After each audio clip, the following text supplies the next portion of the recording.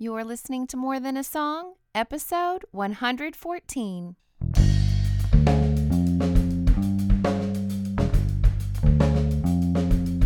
Hello, and welcome to this episode of More Than a Song. My name is Michelle Nezat, and this is the podcast dedicated to helping you discover the truth of Scripture hidden in today's popular Christian music. My goal is to teach you to connect portions of God's Word with the songs you're singing along with on the radio, to help you meditate on truths that will transform your way of thinking and ultimately your life. When a band like Rend Collective records a song like Joy of the Lord, it makes my job on this podcast so much easier. The chorus comes straight from the book of Nehemiah. Ready to jump in? The joy of the Lord is my strength. The joy of the Lord is my strength. In the darkness I'll dance, in the shadows I'll sing. The joy of the Lord is my strength. Let me remind you, the goal of this podcast is to take the songs you're listening to on the radio and inspire you to pick up God's Word and read it for yourself. So when the songs you're listening to on the radio have lyrics that come directly from Scripture, it's a beautiful opportunity. However, in life, we miss opportunities all the time. And I don't want to guilt you into reading God's Word. I'm trying to help you train your mind to be inspired and excited and equipped about growing in your relationship with God through interacting with God's Word. And you need to match that inspiration, though, with a little will of your own. And there are simple things that I do. They've become second nature to me. I share these with you. I call them Bible Interaction Tool Exercises, or bites. And with each week, they will help you take a bite out of the biggest compilation of books that you may ever read, the Bible. And I have a quick riddle for you. 3 frogs are sitting on a log. One decides to jump off. How many frogs are on the log? 3. One decided to jump off. Just because he decided didn't mean he actually jumped. You see, education without action is entertainment. And I am not here to be entertaining. I truly believe that if you will pick up God's Word, that He can do the rest. So many of you listening today, perhaps you've listened to many of my podcasts and many other messages like them. You've decided to read and study and interact with God's Word more, but you need to jump. So let this week's song and scripture focus be your week to jump in. Again, I know the power of God's Word in my own life. It will change the way you think, and it will change your life. So the phrase, the joy of the Lord is your strength, comes straight from the book of Nehemiah, chapter 8. And our first bite this week is to read in context. This is by far my most used and my favorite Bible interaction tool exercise. I pray that it will become your natural practice throughout your walk with Christ. I love it when I hear my friends or my listeners say, and of course I picked that up and I read the context, or I read the context, or I read the context. I read the chapter before, I read the chapter after. I read this in context. I love that. And part of that is I want it to be your natural practice, because if you don't watch yourself, you won't really know what that super meaningful verse or phrase really meant when it was first spoken, written, or taught. And there's power and depth that goes into that. So the joy of the Lord is your strength is one of those, okay? It is a phenomenal truth. And you can say that, and it can be true whether you know the context or not. However, about the only phrases that you can truly take for face value without understanding context are the Proverbs, because they are written as, I like to say, they are the original tweetables, okay?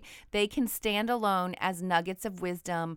If you read the one before it and the one after it, it doesn't necessarily add any light or understanding to that one nugget of truth. But we take little verses like we're going to talk about today out of context all the time. And either when we do that, either we misuse the verse, which is awful. We don't ever want to misuse it, or we just don't ever fully understand the context around it so that we can use it in the appropriate way, and so that it will draw our mind back to everything else we learned around that verse and all the lessons that that verse can teach us. And so I see a similarity between that and the songs that we're listening to on the radio. And so when we can sing those songs on the radio with great fervor, but not really understand the scripture or the truths behind it, we're in a weaker state than if we really knew exactly where all that was coming from. Now, my friend used a phrase this week that I warned her would probably make the podcast. And she used this phrase, bumper sticker theology. Wow. I mean, that's a powerful and terrifying thought. And that is that our theology or our deepest held beliefs are in catchphrases and verses that we take out of context. And I don't want you to have bumper sticker theology, nor do I want you to share verses as Christian platitudes instead of knowledge mixed with understanding and tender-hearted mercy. So I'm pretty sure this verse can be abused in our bumper sticker theology. Someone is sad or dejected and we say, "Don't forget, the joy of the Lord is your strength." Well, no more, okay? So using this week's Bible interaction tool exercise of reading in context, you will know from now on who said it and why. So that as you sing this song and you can encourage others with this verse or with this truth, you will know the depth of its true meaning. So let me set up the story. Nehemiah is a Hebrew serving in the court of the Persian king as a cupbearer. Jerusalem is in ruins and has been for a couple hundred years, by the way. Nehemiah has the opportunity and favor of God to return to lead a small group of exiles who had returned to Jerusalem to rebuild the walls and begin the restoration of God's holy city.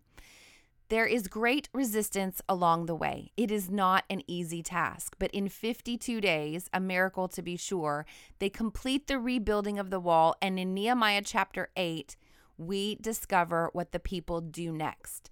Now, I encourage you to read all 7 chapters leading up to chapter 8. It reads like a novel. I think you're going to enjoy it. It's a captivating story. It will give you even greater perspective as you dive into chapter 8. And in addition to this, I'm going to link to a couple of behind the song resources in the show notes. You can find each week my show notes at michellenezat.com// whatever episode. So this week is /114.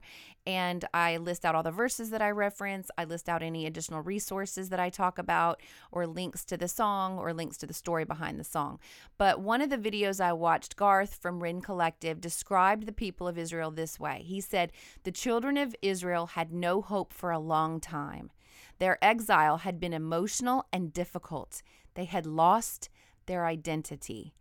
Actually, when he said it, it sounded so much better because he's got this really amazing Irish accent. But again, I think there are many of you in this same situation. You've been in a place of deep despair for a long time. You have lost hope. Your situation is emotional and difficult, and perhaps you've lost your identity. Well, I can't wait to tell you what the Hebrew people did next, because if you follow their pattern, you can regain your hope and identity like they did.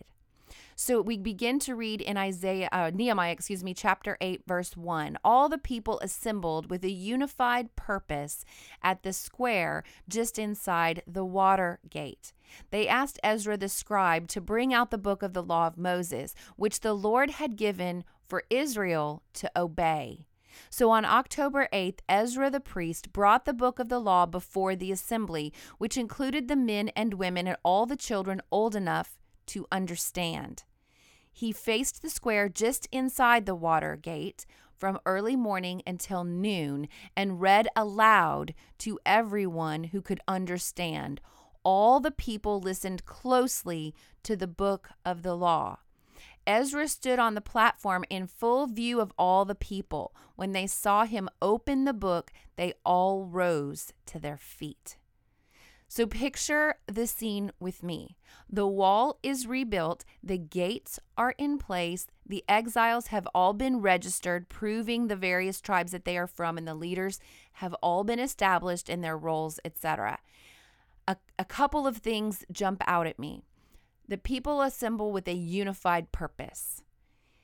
They also show honor to the book of the law of Moses, which, by the way, is the first 5 books of the Old Testament. We have the book of the law of Moses. It's called, if you want to get fancy, the Pentateuch, which is the first 5 books of the Old Testament. They rise to their feet and they listen to the words of God read aloud by the priest, and Scripture says they listened closely. I have encouraged you in the past to read God's word out loud, or at least to listen to an audio version of the text that you're focusing on. Those are 2 more bites, by the way, just for you, for free. But are we giving God's word the respect that it deserves? What is the posture of our hearts as we delve into Scripture? Are you rising to your feet, so to speak? Are you listening closely? Are you unified with other believers as you're trying to understand the Scriptures? Those are powerful questions. Let's continue reading.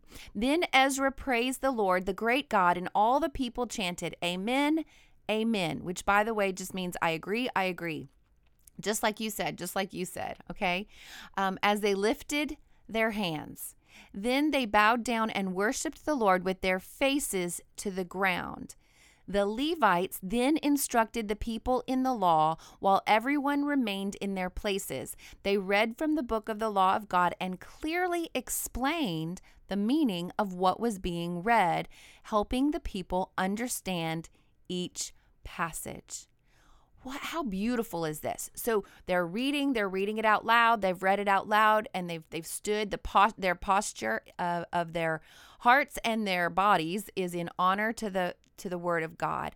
Then after that comes praise and agreement by the people and further indications of surrender and reverence to the word of God. They lifted their hands and they bowed down and worshiped with their faces to the ground. Now, you might consider taking your time this week, considering your posture toward God's word. We've already read that they stood in respect, but now they lifted their hands. Now, some of you may not come from traditions where hands are lifted in worship. Some of you may never have ever bowed down and worshiped God with your face toward the ground. Can I challenge you here for a minute? As important as the posture of your heart is, sometimes your physical posture will lead your heart in the right direction. And don't you love that Ezra read the word and then the Levites came alongside and explained it? They helped the people understand each passage. What a beautiful picture that I believe is happening in our culture today. We have pastors and teachers and Bible study leaders and, dare I say, podcasters that are coming alongside and instructing and helping people understand what they are reading. Then comes where our focus verse, inspired by our song. It says in verse 9, Then Nehemiah the governor, Ezra the priest and scribe, and the Levites who were interpreting for the people said to them, Don't mourn or weep on such a day as this, for today is a sacred day before the Lord your God. For the people had been weeping as they listened to the words of the law. And Nehemiah continued, Go and celebrate with a feast of rich foods and sweet drinks, and share gifts of food with people who have nothing prepared. This is a sacred day before our Lord. Don't be dejected and sad, for the joy of the Lord is your strength. The people who were listening to the law began to weep. Now, Nehemiah doesn't specifically say why the people were weeping, but there are many context clues. First of all, the people were exhausted. They were weary and had lost all hope. They had lost sight of their God, and they had lost their identity that lies in Him. I've read the first 5 books of the Bible. They would have been reminded of the creation and the fall. They would have been reminded of their ancestors and the promises that God made to them and how God came through. They would have been reminded of God's warnings and anger toward their disobedience, their impending disobedience, and then the results of the disobedience. And then it would dawn on them, they have not kept up their end of the covenant. They had turned into a people that could not even be recognized as belonging to the great I am. Now, if the posture of your heart and even your body is receptive to God's word when you read it, if you listen closely and seek help understanding it, it may drive you to tears too. But here's what I don't want you to miss. The joy of the Lord is your strength. 3 times here, Nehemiah indicates that the day was a sacred day before the Lord. Some translations say holy, but it was a day set apart. It was set apart from human impurity and sin. What were they saying when they said, don't weep, don't be dejected and sad, the joy of the Lord is your strength? They're saying, don't sit in your own sorrow over your own sin. Didn't you just hear what was being read? God is amazing. Delighting yourself in him and his way will give you the strength to bring your life back in line with your identity in him. So instead of mourning, rejoice and praise. In fact, go on and celebrate and eat. Now, those are my kind of leaders. This Cajun girl loves to eat. So the people are like, really? Okay, because it is much more enjoyable to eat and celebrate than wallow in our sinful past, right? So I'm not saying you should never be brokenhearted over your sin. You absolutely should. Other places in Scripture direct you to be. But when you hear God's words and understand them, you should rejoice. Verse 12, so the people went away to eat and drink at a festive meal, to share gifts of food and to celebrate with great joy because they had heard God's words and understood them. They celebrated with great joy because they had heard God's words and understood them. If you keep reading, the people continue to meet with the scribe, and it says they discovered they had not been celebrating this particular festival that God had laid out. So you know what they did? They started celebrating the festival. So here is your next Bible interaction tool exercise for this week. Discover and do. When you are reading God's word and you discover something that you have not been doing, start doing it. My daughters and I, we did that this week. We're still working on it. We were reading in Colossians when this phrase jumped out at all 3 of us. 3rd, 7th, and I don't even want to tell you how old I am, an adult. It says, make allowance for each other's faults and forgive anyone who offends you. Remember the Lord forgave you, so you must forgive others. We'd been having a really hard time getting really good. We got really, really good at pointing out each other's faults instead of making allowance for them. And so this whole phrase, make allowance for each other's faults, has been sitting on us all week. I've had the opportunity to make allowance for each other's faults at work this week. My daughters have had opportunities to make allowance for each other's faults as they relate with their friends. And don't you agree that we want others to make allowance for our faults, but often we are steadfast at calling others out on theirs?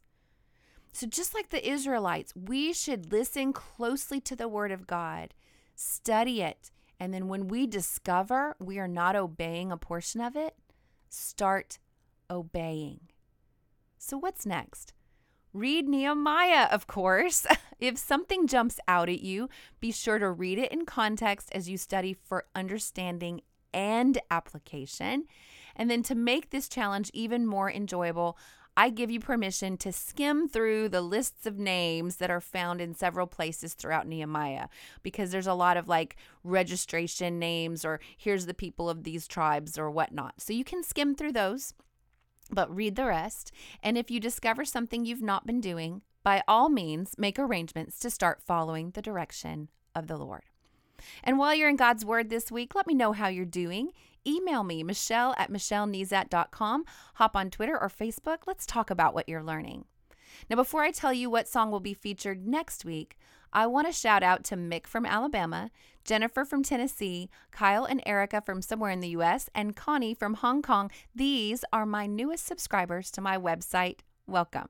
Now, the benefit of subscribing is that I email you once a week. And in that email, you get a weekly memory verse resource to display on your smartphone, tablet, desktop, or you can print it out. You will also get an email recap of the week's episode. And then if sometimes I create extra resources, you will get instant access to those resources. All of that is just my way to say thank you for listening. So head over to michellenezat.com to subscribe today. And then don't miss an episode of my podcast. You can subscribe in iTunes. And so while you're there, please leave me a written review and a star rating. I would really appreciate it. It encourages me, but most of all, helps me stay visible to new listeners. And as always, if you take the time to review my podcast, I will take the time to personally thank you right here on the podcast. Well, that's it for this episode of More Than a Song. Next week, I will use the new song Thy Will by Hillary Scott. It's a powerful song, and I can't wait to share it with you. And if you liked this episode, however, would you mind sharing it with others? I've made it really easy. With just one click, you can share via Facebook, Twitter, or email. Just head over to michellenezat.com/114. And while you're there, I'd love to hear from you. Click on comment to join the conversation. Until next time, take time to meditate on God's Word and consider His ways.